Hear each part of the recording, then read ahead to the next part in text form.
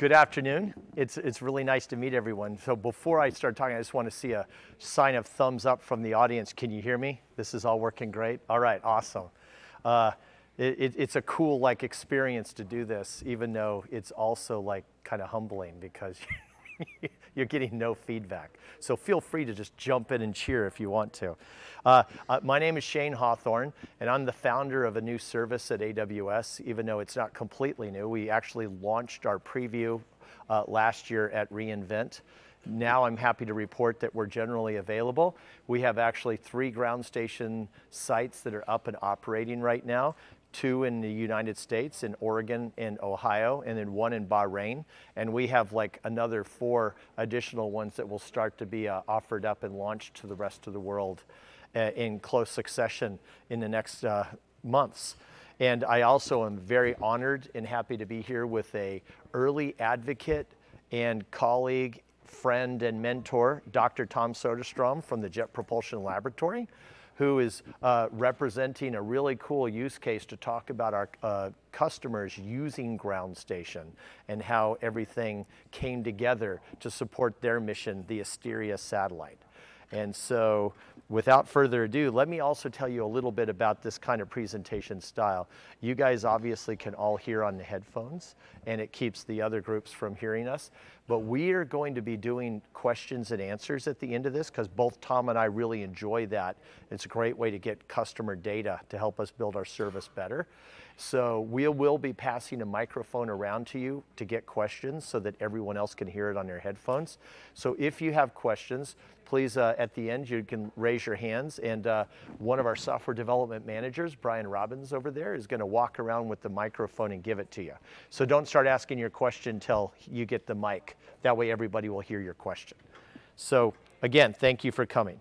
So I'm going to give you guys an introduction to the AWS Ground Station, and then I will be providing kind of an overview of the customer way of looking at how the ground station operates, and then even culminate with a demonstration of scheduling a satellite contact, what you watch for when you do that scheduling, watching the satellite contact happen. A contact is when we actually use our antennas to communicate with the spacecraft and downlink data from it. And then after that, I'll walk through just a little bit of an understanding of how the system and the control plane worked when that demo was going on. And then I'm going to hand it over to Tom, who's going to give you some customer side view of how it was to use Ground Station for Asteria. So first off, what is AWS Ground Station? AWS Ground Station is a service that AWS is doing where we're providing you a fully managed ground station as a service. So around the world, AWS has a number of AWS regions, availability zones, and presences in those countries to offer AWS services and features and connectivity to our customers. What we're doing with AWS Ground Station is we're integrating a ground station as a service in close proximity to our data centers so that satellite operators and users of satellite data. Hey, how's that when you get claps even in the middle of your presentation? So we actually use these ground stations to enable customers to downlink data from those satellites to the cloud. And it's no commitment. It's just like any other AWS service. You're paying as you go, so you can scale. If you only have 1 satellite and you only want to talk to it 5 minutes per day for a little while, you can use the system in that way. And then suddenly you need to ramp up and you want to communicate and downlink data for 40, 50, 60 minutes a day. You can do that without having to buy these different ground stations to support yourself. And like I told you, because it's in close proximity to the AWS data centers in that region, you're going to get very low latency. And when the data comes through the satellite ground station antenna, you're actually going to be able to use AWS services to compute and convert that data into something that you can use and make products for your customers and distribute them the products to the customers over AWS seamlessly without any speed bumps or anything slowing you down. We're using what we call self-service scheduling. I will run you through a GUI and a console view of how we can do the scheduling, but we then have an API that you can use to do all of this scheduling as well in an automated way. And it's actually easier and faster to do it via the API. And the API actually even provides you a little bit more functionality than doing it by GUI, because you get to set everything and you don't have to do all these clicks and pull downs, et cetera. We also are offering it as a first come, first serve type of operation. Let me ask everybody with that tip, how many of you have actually worked with satellites before? Awesome. And I'll tell you, it's really cool as well, because last year when I came to reInvent, the number was much lower. And so I feel like it's neat that we're seeing a buildup of satellite operating companies and space data companies coming to AWS and using AWS to deliver their services around the world. A lot of those customers, when we were working backwards from customers, told us they didn't want a system that was built in kind of the older government way, which meant that there was a prioritized schema for who got to use the ground stations at what times to operate their satellites. The customers were like, we really don't want that. We want a first come, first served, and you guys should manage the capacity the same way you manage server capacity, same way you manage storage capacity, and make that transparent to us. So that's the way that we tried to build AWS Ground Station. So we will be watching customer demand very closely. And if customers are showing that demand by reserving lots and lots of additional minutes, we actually have, and I'm not kidding, we actually have millions of dollars of antennas in storage ready to get installed and put out into the world to take care of our customers' needs as that capacity demand grows. And we want to listen to the customers so that we can know, you know what, they really want a lot of coverage here. They really want a lot of downlink in this area. X-band is very strong over here, S-band in this other region, so that we can listen to you and deliver to you what you want. So that's what we mean by first come, first serve. So, in a traditional context, if you were out there and you had just come up with a great idea, you've got a new payload and a new way that you want to collect data about the world, you would have to go out and start thinking about, how do I build my satellite? How do I launch my satellite? How do I operate it and have a network to do all the different compute and analysis and storage and dissemination of the data? And then how do I launch it into space? AWS Ground Station and AWS is here to make it easy for you to be able to plan out the operations of your satellite, build all of your ground control software, all of your analytics, all of your exploitation software, as we would call it, and then everything that you use to disseminate that data on AWS, so that you don't need to buy any of the software, any of the compute, any of the infrastructure to make that happen. And then we add on top of that the ground station antenna, so that we can again eliminate that from you as well, because in the old days, the only way you could do that is build it, make your own global network of ground station antennas, go get the licenses that are required, buy the land to make that happen, and then in addition to that, now operate it and maintain it. Or you could go to some companies and you could lease that capability from them. There are a couple of different companies around the world that put in antennas and they'll lease it to you, but that comes with a contract and you got to plan ahead and they've got to plan ahead, and oftentimes capacity will be limited. Or you could go rent time on an assemblage of either of leased antennas or owned antennas by people, because then they actually, it's almost like an Airbnb model where if I'm not using it, you can use it. But you'll never be #1 priority in that case. You're always going to be using it only when it's available, when they're not using it. That requires large capital to build. Ground station antennas, typically the cheapest ones you're going to find out there, and believe me, the really cheap ones won't last as long as the very expensive ones. The cheapest ones are about $400,000 typically, and that's not even when you put in the land and the security and everything else.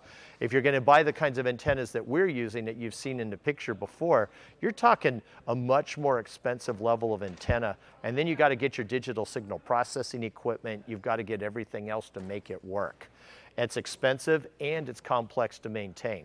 We actually have a number of data center operators who are now trained up on how to help take care of our antennas, because we have a global network of data centers already. So we actually were ready to build these antennas into that network. The other issue that you've got is let's say you've got that constellation I told you about.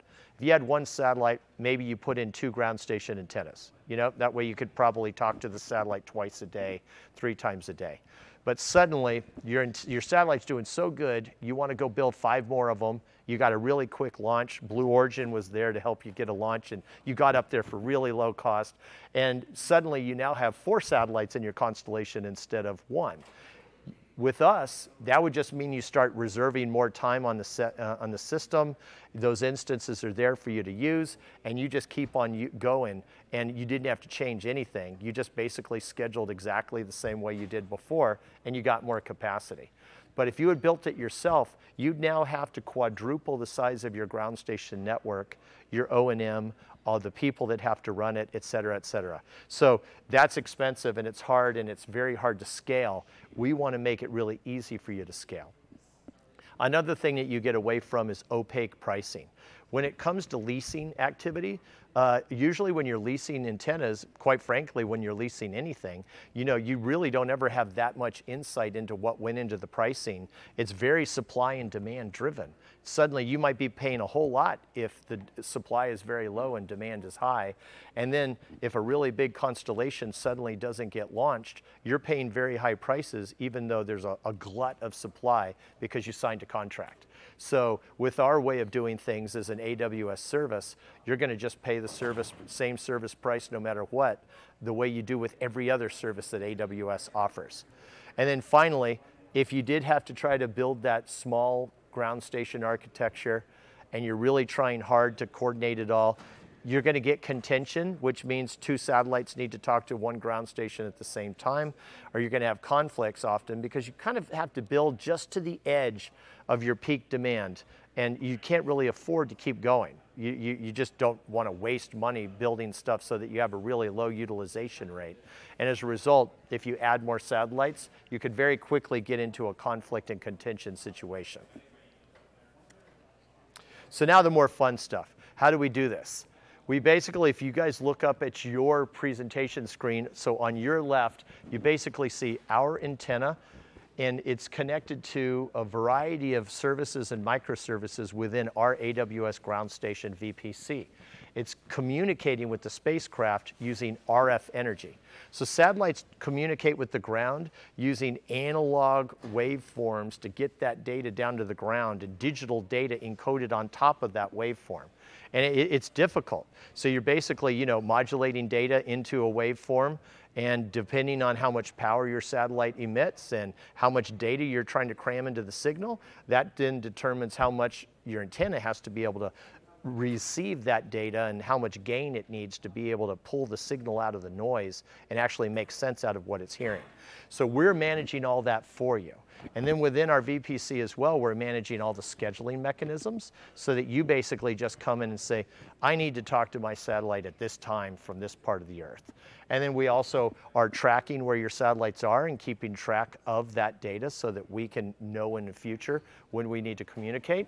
And then we are wrapping and managing for you digitizers and modems so that we can convert all that data that's coming off of the satellite from the analog world into an IP-based network world. So we can use mechanisms like radio frequency over IP, RF over IP, and we can then move that data through our network using other devices that allow us to flow the data into the network without losing any information. How many of y'all know what the favorite protocol of most satellite downlinks is? Yeah, Josh, I knew you would. And so, yeah, so UDP tends to be what most satellite operators like to use. But UDP can oftentimes be unfriendly with the cloud environment. So we've actually built into our system the ability to process that UDP data on the AWS network without losing packets and without them getting out of order, so that you can use our network to transport satellite data without losing anything. Now that data is now going to, both from an uplink and a downlink point of view, be transferred between your VPC and the AWS ground station VPC. And in your VPC, you're going to be able to use Elastic Network Interface to receive that data from us. I'll get into in a little bit more how we'll configure the streams of data that are coming to you so that you can get the information where you want it to be. And then you're able to use EC2 compute, and you're able to use your own services, your own applications that you wrote to either control the tracking, telemetry, and command of your spacecraft, or to downlink the mission data that you get, the data that is used for that satellite to actually make money or make a product for decision makers that they want to see. And now you're right there at the AWS service and in prod, and you're able to use all of our other services and features in AWS, like our analytics. You can use SageMaker, you can use machine learning, you can use our storage, and a whole lot of other services and features, all to manipulate your data so that you don't have to develop all of that on your own, which is completely different from the way satellites was done 10 years ago, when we literally would write everything ourselves. And all of that is built on top of the self-service and automation that AWS's console and all of our APIs and SDKs that work with the rest of those services and features will work when you're doing AWS Ground Station as well. And if you go to our console, which you'll see in a second in a demo, we have an SDK, we have our own API, we've got a user's guide out there as well to help you code and use AWS Ground Station as well. So you can fully automate a machine-to-machine type of approach of interacting between your space system and AWS Ground Station. And in addition, what you all should want, you're going to have a whole lot of security, all of the same security and application security and physical security that went into making AWS is into AWS Ground Station as well. So you can use our IAM, you can use our roles-based access, you can really control to a very high fidelity. This user can actually fly a satellite, can actually get in and do all these other things, but another user might only be able to access a specific data stream that you want to emit data on. And so now you can actually share data around the world and different types of data with different types of customers, and you can control it all from AWS. So very powerful architecture that's really going to help get the space world into the cloud. So I'm going to show you key events twice in this discussion. The first one I'm showing you is, I just wanted you to see the key events and what happens when we want to get a satellite contact scheduled and then provide that capability via ground station to a customer. So you're going to come in, and you're basically going to define a mission profile, as we call it, which contains all these different settings and attributes that you're going to set, and you're basically going to just, it's like scripting it in, and you'll tell what type of frequency maybe, what bandwidth, what type of polarity, where do I want the data to go, how do I define an endpoint. And then you also give us all the configuration data about how you want to configure both the ground station to communicate with your satellite, how it's set up, and then also data about your satellite and how that's going to be configured so that you can share that data, and it's all fully automated. And whenever you use that ground station, we basically wipe it and then bring it back up in the configuration just for your satellite. We flow the data through it and nothing persists. It all goes into your VPC. And then when the ground station contact is done, we take it down again and we clean it out, and all of your data is gone, and then we reconfigure it for the next user. So true multi-tenant access to this antenna. So when you need to reserve something, you're going to basically be comparing the mission profile plus your configurations and the satellite configuration with the ground station that you need and the time that you actually need it. And when all of those things are now matched up, we'll lock in that reservation for you, and the system will execute that contact when the time comes. So how does that happen? Well, first off, the configuration, if you look at this tree, basically I told you how you configure that mission profile. You're going to be setting up these multiple configurations to configure the antenna for the contact. And then those configurations and profiles can also be created by your API. And then every time you need to use it, you basically could just change a few things if you have different satellites, store up all those different settings, and you could use it. The mission profile will basically care about, what do I want to track? Like, for example, do I want to use auto track? Or what data flow edges am I going to be sending data to? So I'm going to then configure the antenna, the downlink, and then the data flow endpoint group, where you're going to send the data, where the data comes from, and then the frequencies and everything else that goes into the attributes of how that antenna is going to work with your satellite. These are just some examples of those configs. I just wanted you to see that we're not talking like about, incredibly, esoteric data. It's very simple. Now, keep in mind, there's going to be like hundreds of lines of this as you configure everything, but it's all the same level of complexity. And it's basic stuff that you guys can do, and if you'll know this information both from your satellite system and from your AWS accounts. Now, when you reserve the contact, it's pretty much the same as I spoke about. You can do it via API or console. You're basically just matching up all of these attributes with the available capabilities. Basically, our antennas are all letting the system, the control plane, know what is available, what capabilities, what frequencies, at what times. And then the system is matching up customer requests with what's available and then locking it in. So I'm going to give you guys a demo in a moment, and what you're going to see is, if you look on the left side, first off, basically the configuration of a contact. And I've talked about those different things earlier in the discussion. I'll just show them to you next on user console as it's done. And then in action, you're going to see the fact that the things that will have to happen behind the scenes will be the antenna configuration, the data flow of where it's coming from and where it's going to, and then how you want to demodulate and decode the data to get it into your VPC so that you can use it later. So the demo is basically going to show that we're going to schedule a contact with a broadcast satellite that actually is flying around the Earth right now, and it emits weather data down public broadcasts so that everybody can use it. The satellite's called Aqua, and it's actually a great satellite for people to use for testing and for having fun. We picked it very specifically for this demo because what I'd like you all to do as soon as this conference is done is go home, get on your AWS console, and start to onboard to AWS Ground Station so that you can do exactly what we're going to show you to do.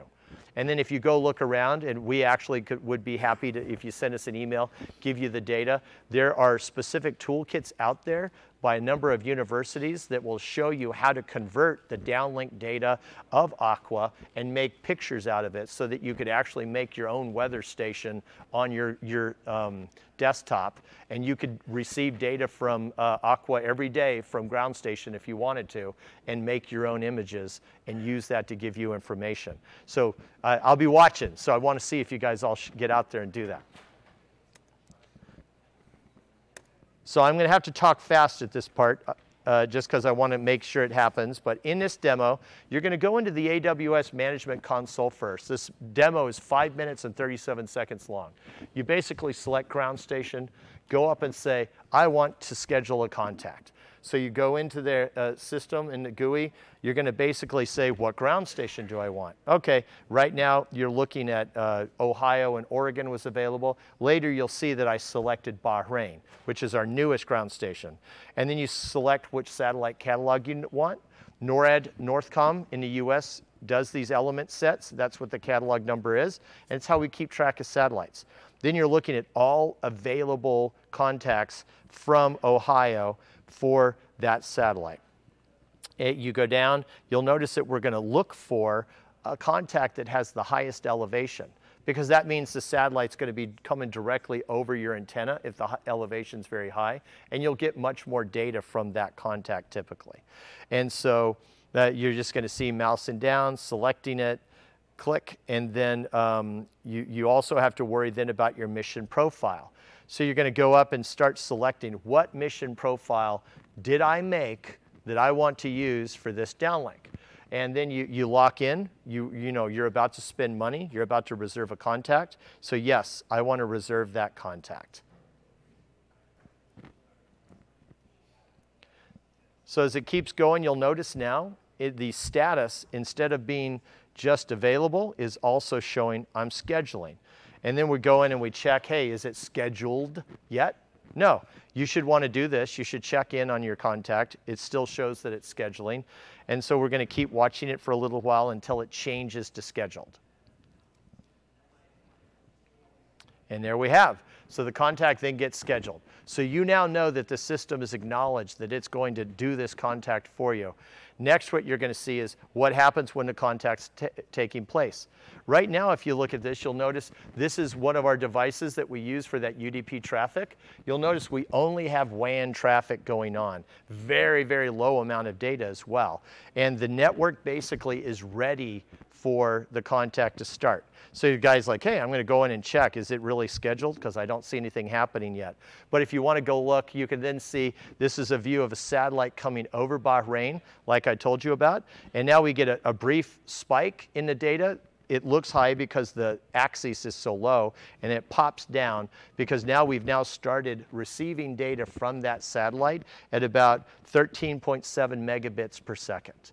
So that's that downlink that I told you about that Aqua puts out there. And so you're basically watching, you look at some of the overhead down there.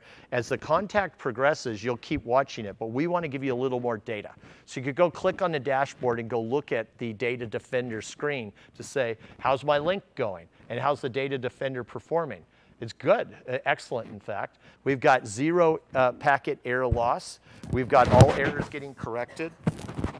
Whoops. And now let's look at the latency. This is just showing you the latency. You can see in blue the data latency of your data getting into the system from the satellite, and you can also see the WAN's latency. 5 milliseconds is what it was showing up there for the WAN, for your satellite data. And so that data is getting from the antenna and into the cloud in 5 milliseconds. Now we go back and look, the data is continuing to flow into your S3 bucket. And what you're going to see next is I wanted to show you on the satellite catalog that we actually are talking to Aqua here. You'll see it's right over Bahrain, so that would mean that we're about halfway through this condensed demo. And I'm going to just mouse over. This, by the way, the screen I'm looking at right now is not part of Ground Station. This is something you guys could download on the web. It's just a way of watching where the satellites are. And so just verify that it really is Aqua. And then next I'm going to show you the contact is about to end.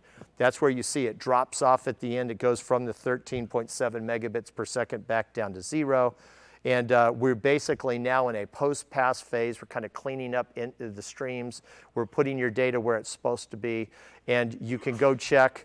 Now we're going to watch the status of that contact and see now it's in post-pass instead of scheduled. So it just shows you that it's actually happened. It's putting everything to bed. And then we're going to, after that, go look at, well, where did my data go? In this situation, we configured an S3 bucket. You could come in, you've got your tree, however you've got it. This is demodded, decoded data. And yes, down there, it just had happened, 1.1 gigabytes of data that were received from that spacecraft. And we can then go look at it again and verify. There's actually even a link here that you could use to send to someone to say, here's that raw data. You can now go use it. So I'm going to just talk very briefly again about what happened there. Basically, we had an antenna provider, we had a control plane, and we had a data delivery service that were all orchestrated together so that the customer API could schedule things, and then the antenna provider facing API was able to then make the contact happen, and then we then give you the data. How does that look in the control plane? Basically, on the left, you see us. We register the antennas. We get those contacts, and we update the status. You create mission profiles, as I showed. You set up your configurations. You reserve your contacts, and then you get your contact status. And then when the contact actually happens, those key events again, basically everything on here I've talked about before, but basically we matched everything up for you. We stored the details, we marked it as not available, and then we notified you that the contact was scheduled. You saw all of that in a demo. What did that look like in an architecture? Basically everything I showed you, we update the contact status, the control plane set up your data streams during the contact and move that data into your VPC, and it ended up in your S3 bucket because that's what you had did with the data after you received it. So with that, I'm now going to turn myself off, and I'm going to let Dr. Soderstrom come up here and tell you about using AWS Ground Station to do this on one of our satellites. Thank you, Shane. Thanks, Tom. Same thumbs up. Can you hear me? Okay, you can give me a thumbs down if you want to also. My name is Tom Soderstrom. My title is Chief Technology and Innovation Officer for IT at JPL. And I'm especially excited about this. I'm going to show you a few things about space and JPL. And then we're going to talk about where we're going from there. And that involves all of you in particular. That's what makes me excited. This is why we do what we do. This is our goals. We want to be able to answer all these questions. How do we protect Mother Earth? Where did the universe come from? Where is it going? Is it going to contract and put us to pieces? Maybe, but not for a very, very long time. How do we divert an asteroid? And if we were unsuccessful, would we have a place to go? So where is Earth 2.0? Does it exist? And is there life, or was there life on Mars? And of course, are we alone? So the exciting thing about this, the big questions, they concern all of us. I also believe that many of them will be answered in my lifetime. So help me live a long time. But it will be answered by you guys. And it'll be answered by all this new technology that's coming up. And by things like Ground Station as a Service, especially about protecting Mother Earth. So JPL, Jet Propulsion Laboratory, is part of Caltech and NASA. We're a federally funded research center. So we operate a lot of spacecraft, we build them, and NASA is our customer, and we work very closely together. We're an enterprise. We're an 83-year-old enterprise. You can see the numbers there. But what it really means is we have a lot of legacy. Is anybody in here that works for a company more than 1,000 people? Raise your hands. Okay. Do you have legacy? Is it hard to bring in new things into legacy? So that's part of the challenge, right? It isn't just the technology. It's we know how to do this, so we don't need something new. But the exciting thing is, yes, we do need something new, and we're starting to realize it. By the way, are there anybody here from JPL or NASA? Raise your hands proudly. And thank you for what you do. This is really the key. And thank you to the rest of you for what you will do. So we have currently 19 spacecraft and 7 instruments across the solar system and beyond. Which one is beyond? Yell it out if you know it. Voyager, that's right. And Voyager was launched in 1977. So that's probably 1972 type technology. So talk about legacy. How do you change that? It's an amazing spacecraft. It started breaking almost right away. And we fixed it and fixed it and fixed it over time. And it's been the most successful spacecraft ever. We have huge antenna farms. And those antennas are so big and so sensitive and so overloaded. They're about the size of a football field. And they're so sensitive that they would sense my body heat if I was standing on the moon without a spacesuit, which is may be where you want me to be after this talk. But do you want to track Earth satellites with that? No, not really. Plus you can't. It slows much too slowly. So the idea is to what can be done, let's have industry help do that. And there's a lot of business in this space. So as you walk, when we go to question and answer, think about what you can do here to answer the big questions, but perhaps also to make money. So you see lots of instruments here. Hopefully you recognize just about all of them. Last year was a very busy year for us. We launched more spacecraft than we ever have. So it's a good time. What's interesting about this one is our spacecraft are usually have been very large efforts. You know, $2.5 billion spacecraft. It goes billions and billions of kilometers away. So Voyager is currently 13 billion miles away. That's a long ways. So these new ones that we're sending out are starting to be smaller, CubeSats. Was anybody here at reInvent last year? Raise your hands. Did you see the simulcast of the landing of InSight on Mars? We were simulcasting it at the same time it landed. Happened to be during reInvent. So how could we do that? Because the problem was InSight was landing on Mars, but as it was landing, our orbiter that would relay the signal was on the other side, so the planet was between Earth and Mars. So you would have been there, and many people saw it, and we would have said, boy, we landed on Mars. We think. Wait 3 hours, and you'll know. But we sent 2 CubeSats out, the Marcos. They went 150 million miles, and they survived. Every step of the way, we went, well, OK, they launched. That's about as far as they will last. Then the solar panels opened. Well, that's about as far as it will go. And they just kept going. Wonderful, wonderful spacecraft. It showed that we can do a lot with CubeSats. A CubeSat is about yay big, that's a big shoebox, and very inexpensive to build compared to a huge spacecraft. So it's inexpensive to build, and universities are partnering with us and building them. It's also getting much more inexpensive to launch. It's less mass. So what about tracking, getting the data down? That hasn't been inexpensive until now. So Asteria was an astrophysics experiment. JPL came up with this idea of training new employees and building satellites. So Asteria was one of those from a project called the Phaeton project. And it was to try to look at astrophysics. And in fact, it was able to detect an exoplanet, first CubeSat to do that. What does that mean? It means that you're looking at a point in the sky for a long time, and every so often there's a wobble in the energy. And that wobble can be that a planet is orbiting its sun, very far away. But to detect that with a CubeSat is just amazing.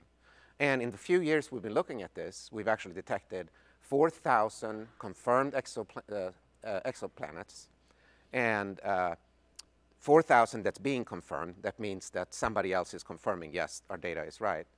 And of those, 29 are what we call Earth-like, which means that water can be liquid and they have energy.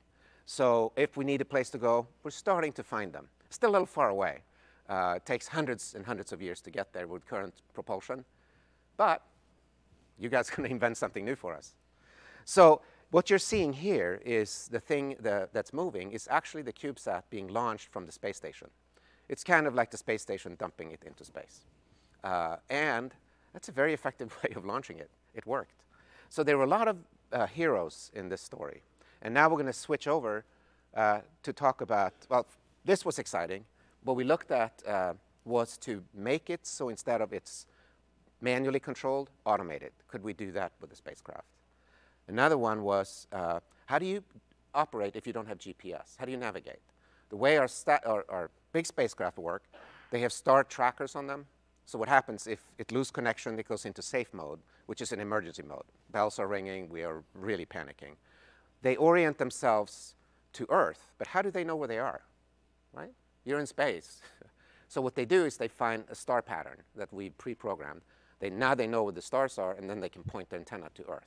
So that's how we get out of safe mode. So this Asteria was able to use an Earth orbiting satellite as its orientation pattern. So it doesn't need GPS.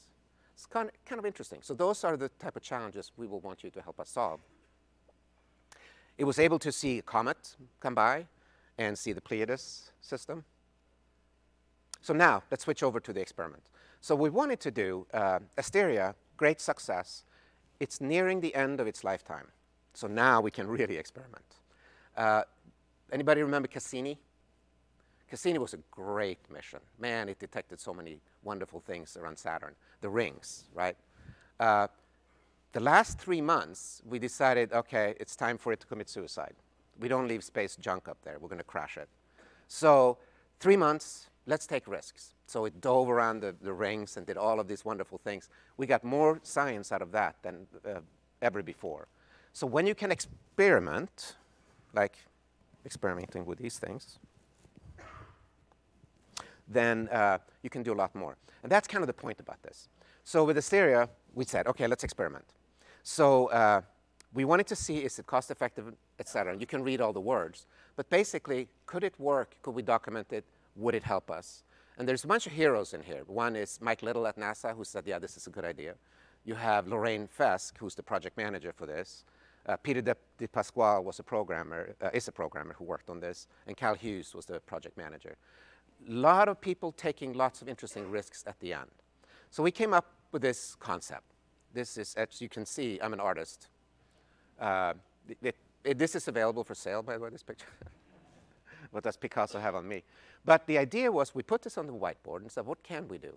From that, we put that picture on the whiteboard till we're actually tracking it operationally was less than a month. That's a very fast turnaround for us. And I'll explain it a little bit. So it meant actually moving the software into the cloud, using the antennas of that AWS supplied. And so here's kind of what happened. I'm going to tell you a little story here. This is what we wanted to do, and we had it kind of planned out. And I stood up in front of the executive council at JPL and told, here's the future, what we could do. And we were lucky enough that their Ohio station was close to our main antenna. Well, 3 days later, the main antenna broke, catastrophic hardware failure. So all of a sudden, we don't do single point of failure, except this was kind of experiment. So we allowed it. Well, that single point of failure broke. So now what do we do? Well, there's nothing like a good crisis to speed up approvals and get everybody's attention. So we got all the approvals, and we were able to track it. And so now it had saved up a lot of data. So what we did is we spun up another station in the Oregon region. What does that mean? We don't have to own the antennas. We just literally took the software from this side of the cloud to this side of the cloud, spun it up. So all of a sudden, we could download twice as much data. The other thing that was interesting was sometimes we have to hardware reset it. It takes a long time. So in this case, we're able to take several orbits. An Earth orbiter goes around the Earth about every hour and a half. So it took a long time to do that. It's risky. In this case, it was a hardware reset, sent it from Ohio, was able to downlink the data in Oregon as it's streaming by. So a lot of use cases, and it was absolutely fantastic. We can have longer tracks. So what does it really look like? I'm not going to go into too much details because a lot of you raised your hands about satellites, so you know this stuff. But basically, the main piece here is as soon as the data hits the network, as soon as it hits the antenna, it's available for use. It's available for calculations. We don't have to move the data into our systems. That's a big deal. And the data defender there is helpful because it means that we're not going to lose any bits. So it figures that out, even though it's UDP. The other thing we've done quite a while ago is to extend internet into space. It's something called the delay-tolerant network. So if you look that up on a browser, that was a project with Windsurf and JPL. And it's interesting. It's going to be really interesting once we get all those satellites up there that you will all build. So it's, what about security? We worried about security? Oh, yeah. JPL's security officer is sitting there. He's worried about security. So Wes and I talk about this a lot. Well, it turns out the network itself is EAR 99 compliant. So if you look that up, you'll know what that means. It's a good thing. And it also, all the data is encrypted as it transits. So AWS cannot see our data. They can transport it, but they don't know what it is. And so those are really big deals. So we were able to get the security clearances done very quickly.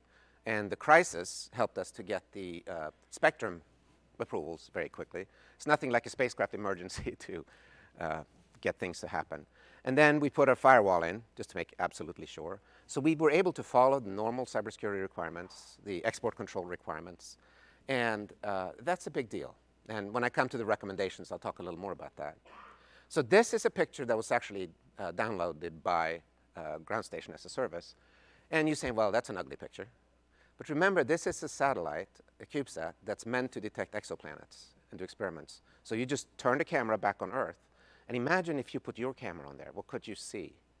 If it's really focused to look at Earth.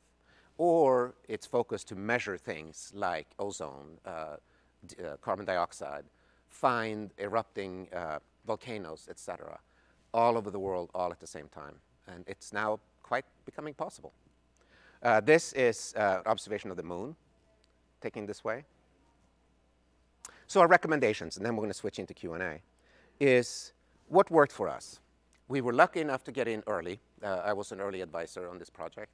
And so AWS came to JPL, talked to all the experts to see what's possible, what's not possible, is there an interest? And we found a real use case. There's nothing like a real problem to solve to get this theory into practice and get people to understand it and believe it. And for us ourselves, is it valuable? And then we only tested the uplink. The downlink is okay. Uplink is scary. You know, you could damage the spacecraft, and you need all the approvals after we had the license. And I talked about the saving of the antenna. So our recommendation is do the things early that's going to take time. the cybersecurity requirements, the spectrum approvals, and get a relationship with the, in our case, AWS. It was very helpful. We were sitting side by side, virtually, not physically, and all the data was in the cloud, so it's very easy to work on it on a browser. Then think through the ground system data processing, and then envision mighty things. What could you do with this? What's possible? So what are the benefits for us, and hopefully for you? We got everything running in the cloud very simply and easily, and we don't have to own the antennas. That's a really big deal. Owning them means you have to build them. Building them means they can break, etc. So you have to have many, not to have a single point of failure. It was easy to automate the passes, and it was easy for me, but the engineers were able to do it very well. And having more antennas means you can extend the passes, the durations. It means you can download much, much more data. And it means you don't have a single point of failure. And it's very inexpensive. It saves a lot of money. And then the fact that it's available as soon as it hits the antenna. So imagine what that means. AWS is building more ground stations across the world. So now you can have constellations or swarms of satellites, and they can all do different things. You detect the data, do some machine learning on it, and say, I need to re-download it, or I need to look somewhere else. All of a sudden, it becomes this a swarm of spacecraft that can do things perhaps all at the same time, looking at the Earth through different spectra, etc. So they're mighty things. And we're going to switch to Q&A and see what mighty things you might dare to try. And it's fabulous to me that we're at a software conference and we're talking about things like satellites. I've been at JPL for a long time. I used to program the software that runs at the stations. Now it's getting abstracted. We will still do the really hard things. We will go into where no one has gone before, and because that's nobody else, there's no business there. All of a sudden, this becomes a business, and now there's business to take care of and enable us to do these mighty things about the science and the instruments, etc. So I'm super excited about this. That fact that you are here is going to help us all to maybe answer all those big questions. So who has the microphone? All right. And who dares to ask the first mighty question?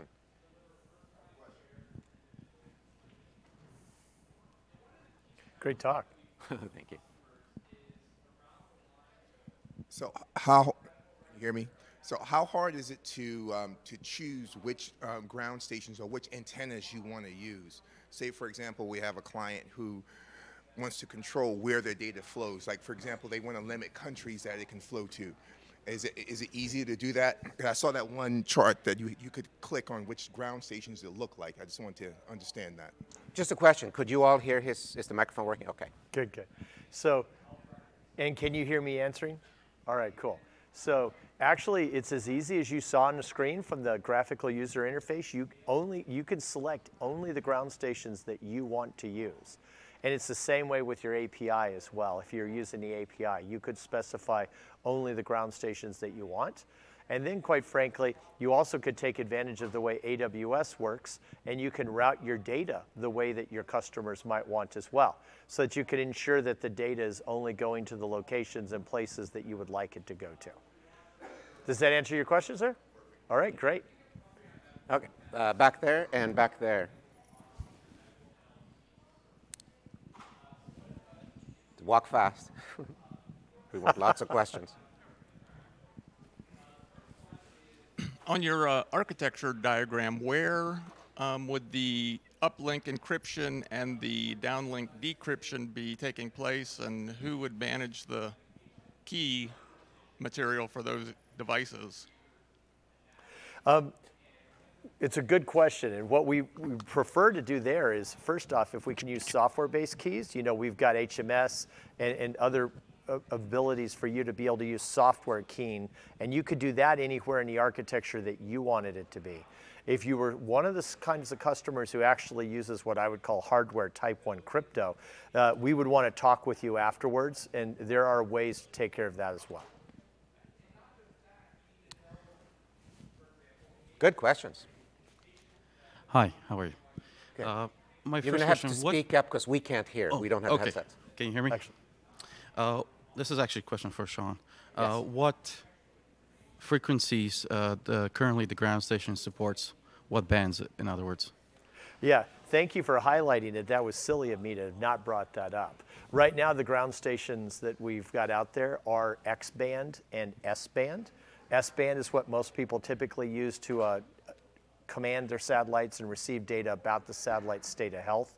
But there are a number of small sats and CubeSats that use S-band for moving data down to the Earth as well, like Asteria does, and then X-band. But a cool thing is we're building this ground station now the way that it is, but it's just the start. And so we really want to hear from all the customers. So if there's another frequency band that you need, or other locations that you need, or other types of waveforms, we want that kind of good customer input from you guys so that we can build the system now into the system that you need as a customer. And as you go farther out, we'll need different bands. So some of our other spacecraft use different bands than that. Just a follow-up question to that. What is the plan for the KA and KU space? Basically, the plan for KA. Great question. Yeah, the plan for KA and KU is as soon as the customer demand is manifesting itself and we're getting the proof that we know that customers like you need it, we'll start integrating that in. We even built most of our antennas with such certain configuration that we can upgrade them to KA relatively easily. Good. Then I'd like to chat to you afterwards. All right, sure. Hands for questions, folks? Oh, good, good. Cindy, right behind you too. Okay. Okay, so a simple one for the few of us that are not really professionals of this and are more these as hobbyists. You mentioned Aqua before as one example where basically you can do some experiments and playing with some data. What are the kind of resources that we would have available to kind of learn about that, so that if you are curious and just want to try things? There's a ton, and actually, to tell you the truth, there's a number of other broadcast satellites besides Aqua. There's Aqua, there's Terra, NPP, I think one called JPSS. If you search for something called the A-Train, you'll see a lot of satellites. What we do is we have the satellites go right behind each other because they look at the Earth in different spectra, and all of a sudden you get all kinds of information. So several of those. So they can also get data from A-Train. I don't know which ones they're there, but it'll tell you. So if you search for it and search for NASA and and NOAA has some. Yep. The ones I've been talking about are NOAA related. And so if you did a Google on public broadcast satellites, you'll actually find a number of low Earth orbit satellites like what I just told you about. And then there's also a number of geosynchronous GOES is one of them, as it's known, weather satellites that do public broadcast data. And then other ones in the A-Train, like Tom said.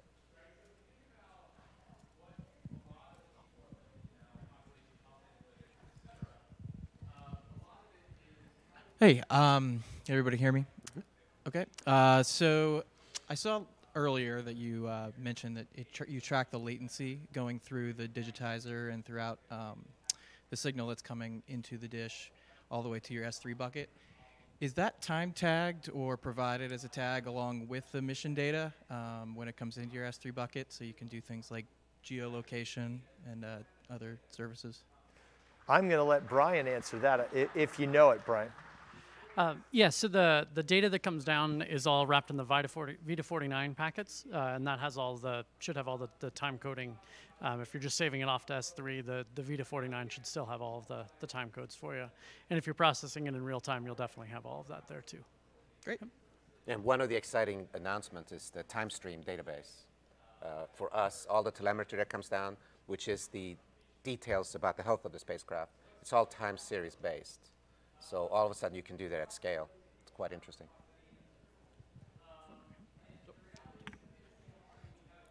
Just a quick question. In terms of the RF that's captured, you set the center frequency and the bandwidth. Do you automatically calculate the Doppler shift based on the position of the satellite relative to the ground station, so that way you don't have to deal with that in the post-processing? I actually think it could be done both ways.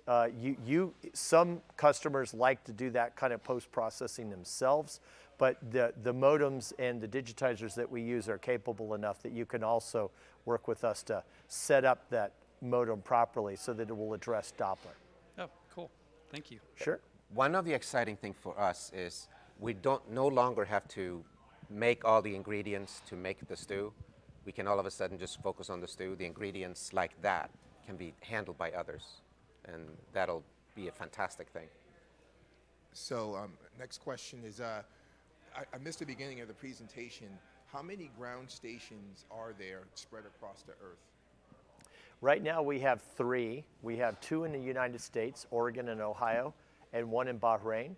And then if you guys keep watching over the next 3 to 4 months, you're going to see we're going to start launching a number of other ground stations around the world. Okay. And I would tell you, highlight to all of you, as you experiment, Bahrain is a great experimentation ground station. It's very easy to downlink data there. They're very progressive in how they regulate their spectrum and very fast in terms of letting us experiment with our customers. Thank you. Can you hear me? Yep. Yes. Okay. Was your contact configuration capable of automatically kicking off ground processing once the collect had been received, like through Lambda events or something? Yes, in our case, what we did is we are huge fans of serverless computing. And if you want to hear a story about that. By the way, did anybody send your name to Mars? Good. That was all serverless. And the idea was if we got 2 million names, we'd be happy.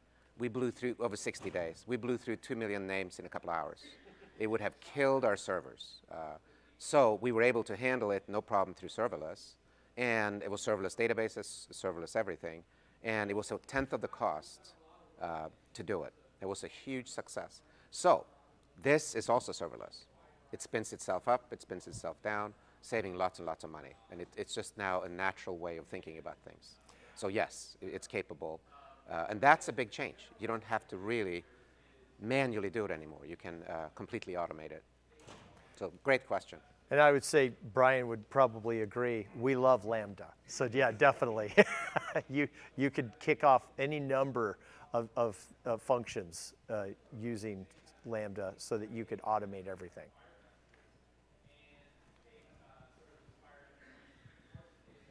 Hi, is there any way to schedule workloads across multiple ground stations? So if you want something to happen in succession, would you have to do that yourself, or is that something that's being looked at building in? Well, we scheduled it across Ohio and Oregon. That worked. Are you thinking about different countries, or? No? So I guess the answer is yes. And I'm going to let Brian will give you a little bit of insight into some of that type of workflow scheduling across the ground stations.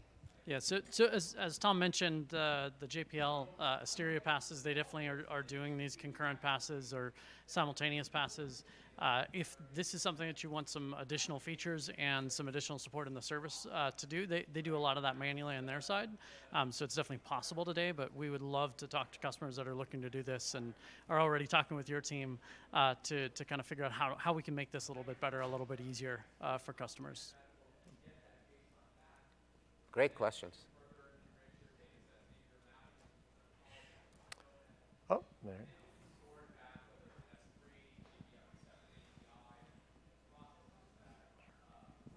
So just a hobbyist here. I was curious, what was the time delay from tearing down a previous session for a customer and standing up the next session for your next customer, and what were some of the challenges you came to reduce that time as much as possible? Brian, what is our time right now? Is it 3? Yeah, right now it's 3. Okay, so right now we're going at 3 minutes for that teardown, and we're Amazon, so man, every week we're trying to just shave another second or 2 off. Our goal is going to be to get to the point that we can fully utilize those antennas and recycle it as quickly as the antenna can go from the end of pass for the last satellite to the acquisition of signal, in other words, where it needs to be waiting for the next one, and have that be the only limitation. And just so you know, that's pretty quick because our antennas can move at 6 degrees per second. So that's our goal. And today, right now, we're at 3 minutes. And like I said, we're trying to break it down every week that we can to make things more efficient. And one thing I'd like to throw out there too, because you guys have said, like, you know, I'm just a hobbyist. Man, that's what we want. We want you guys to like get into this and get captivated by space and want to become a part of the community and keep doing this. So I really did show you an example on purpose. That's something that you can go home and do tonight. You really could start the onboarding. You could get a contact with a public broadcast satellite like you had asked about, and you can use SDKs that are available out on the internet to turn that data into images and other information that you can use. So I really would encourage everyone in the room, please get out there and play with it, and it's low cost. Most of these satellites, you could have fun, and like for $50, you could literally build your own, satellite ground station setup that would create products for you and take pictures of the Earth. One other thing that's really exciting is the builder community that's building up. It isn't just software. We used to have a hard time to have software and hardware people talk to each other. So one of the things we did was we created an open source rover. It looks just like the Mars rover, just smaller. And Tuesday we issued a challenge, which is if you go to spacechallenge.tech, it's all about adding autonomous driving to the open source rover. And there's a lot about reinforcement learning. It's using RoboMaker and it's using SageMaker. But the winner of that will get $15,000 from AWS, and they will get to put the software on the open source rover. And so we're thinking about these type of challenges of just adding more and more and more. And that was created for high school students to learn about hardware, software, engineering, and having to work together. And we're seeing it's a software conference, but everything is about software now. It's about building things, putting it together, and then starting to tinker with the hardware. Sensors. It's a fantastic opportunity for all of you, I think. And just so everyone knows, this will need to be our last question because it's time for us to end the session. Quick question then, is LEO and MEO the only orbits you're looking for? I mean, opportunities in? That again gets into customer, working backwards from customers as to what they need. We started with low Earth orbit, medium Earth orbit, so that we could go after a big part of the world that is already processing a lot of their data on AWS. But as customer demand for geosynchronous orbits or beyond becomes greater, we're going to keep building the capabilities our customers need. Well, thank you all again. Thank you so much. Really and we would like to encourage you, Please go out and complete the session survey in the mobile app so that we can keep making reInvent better for you. And enjoy the rest of reInvent.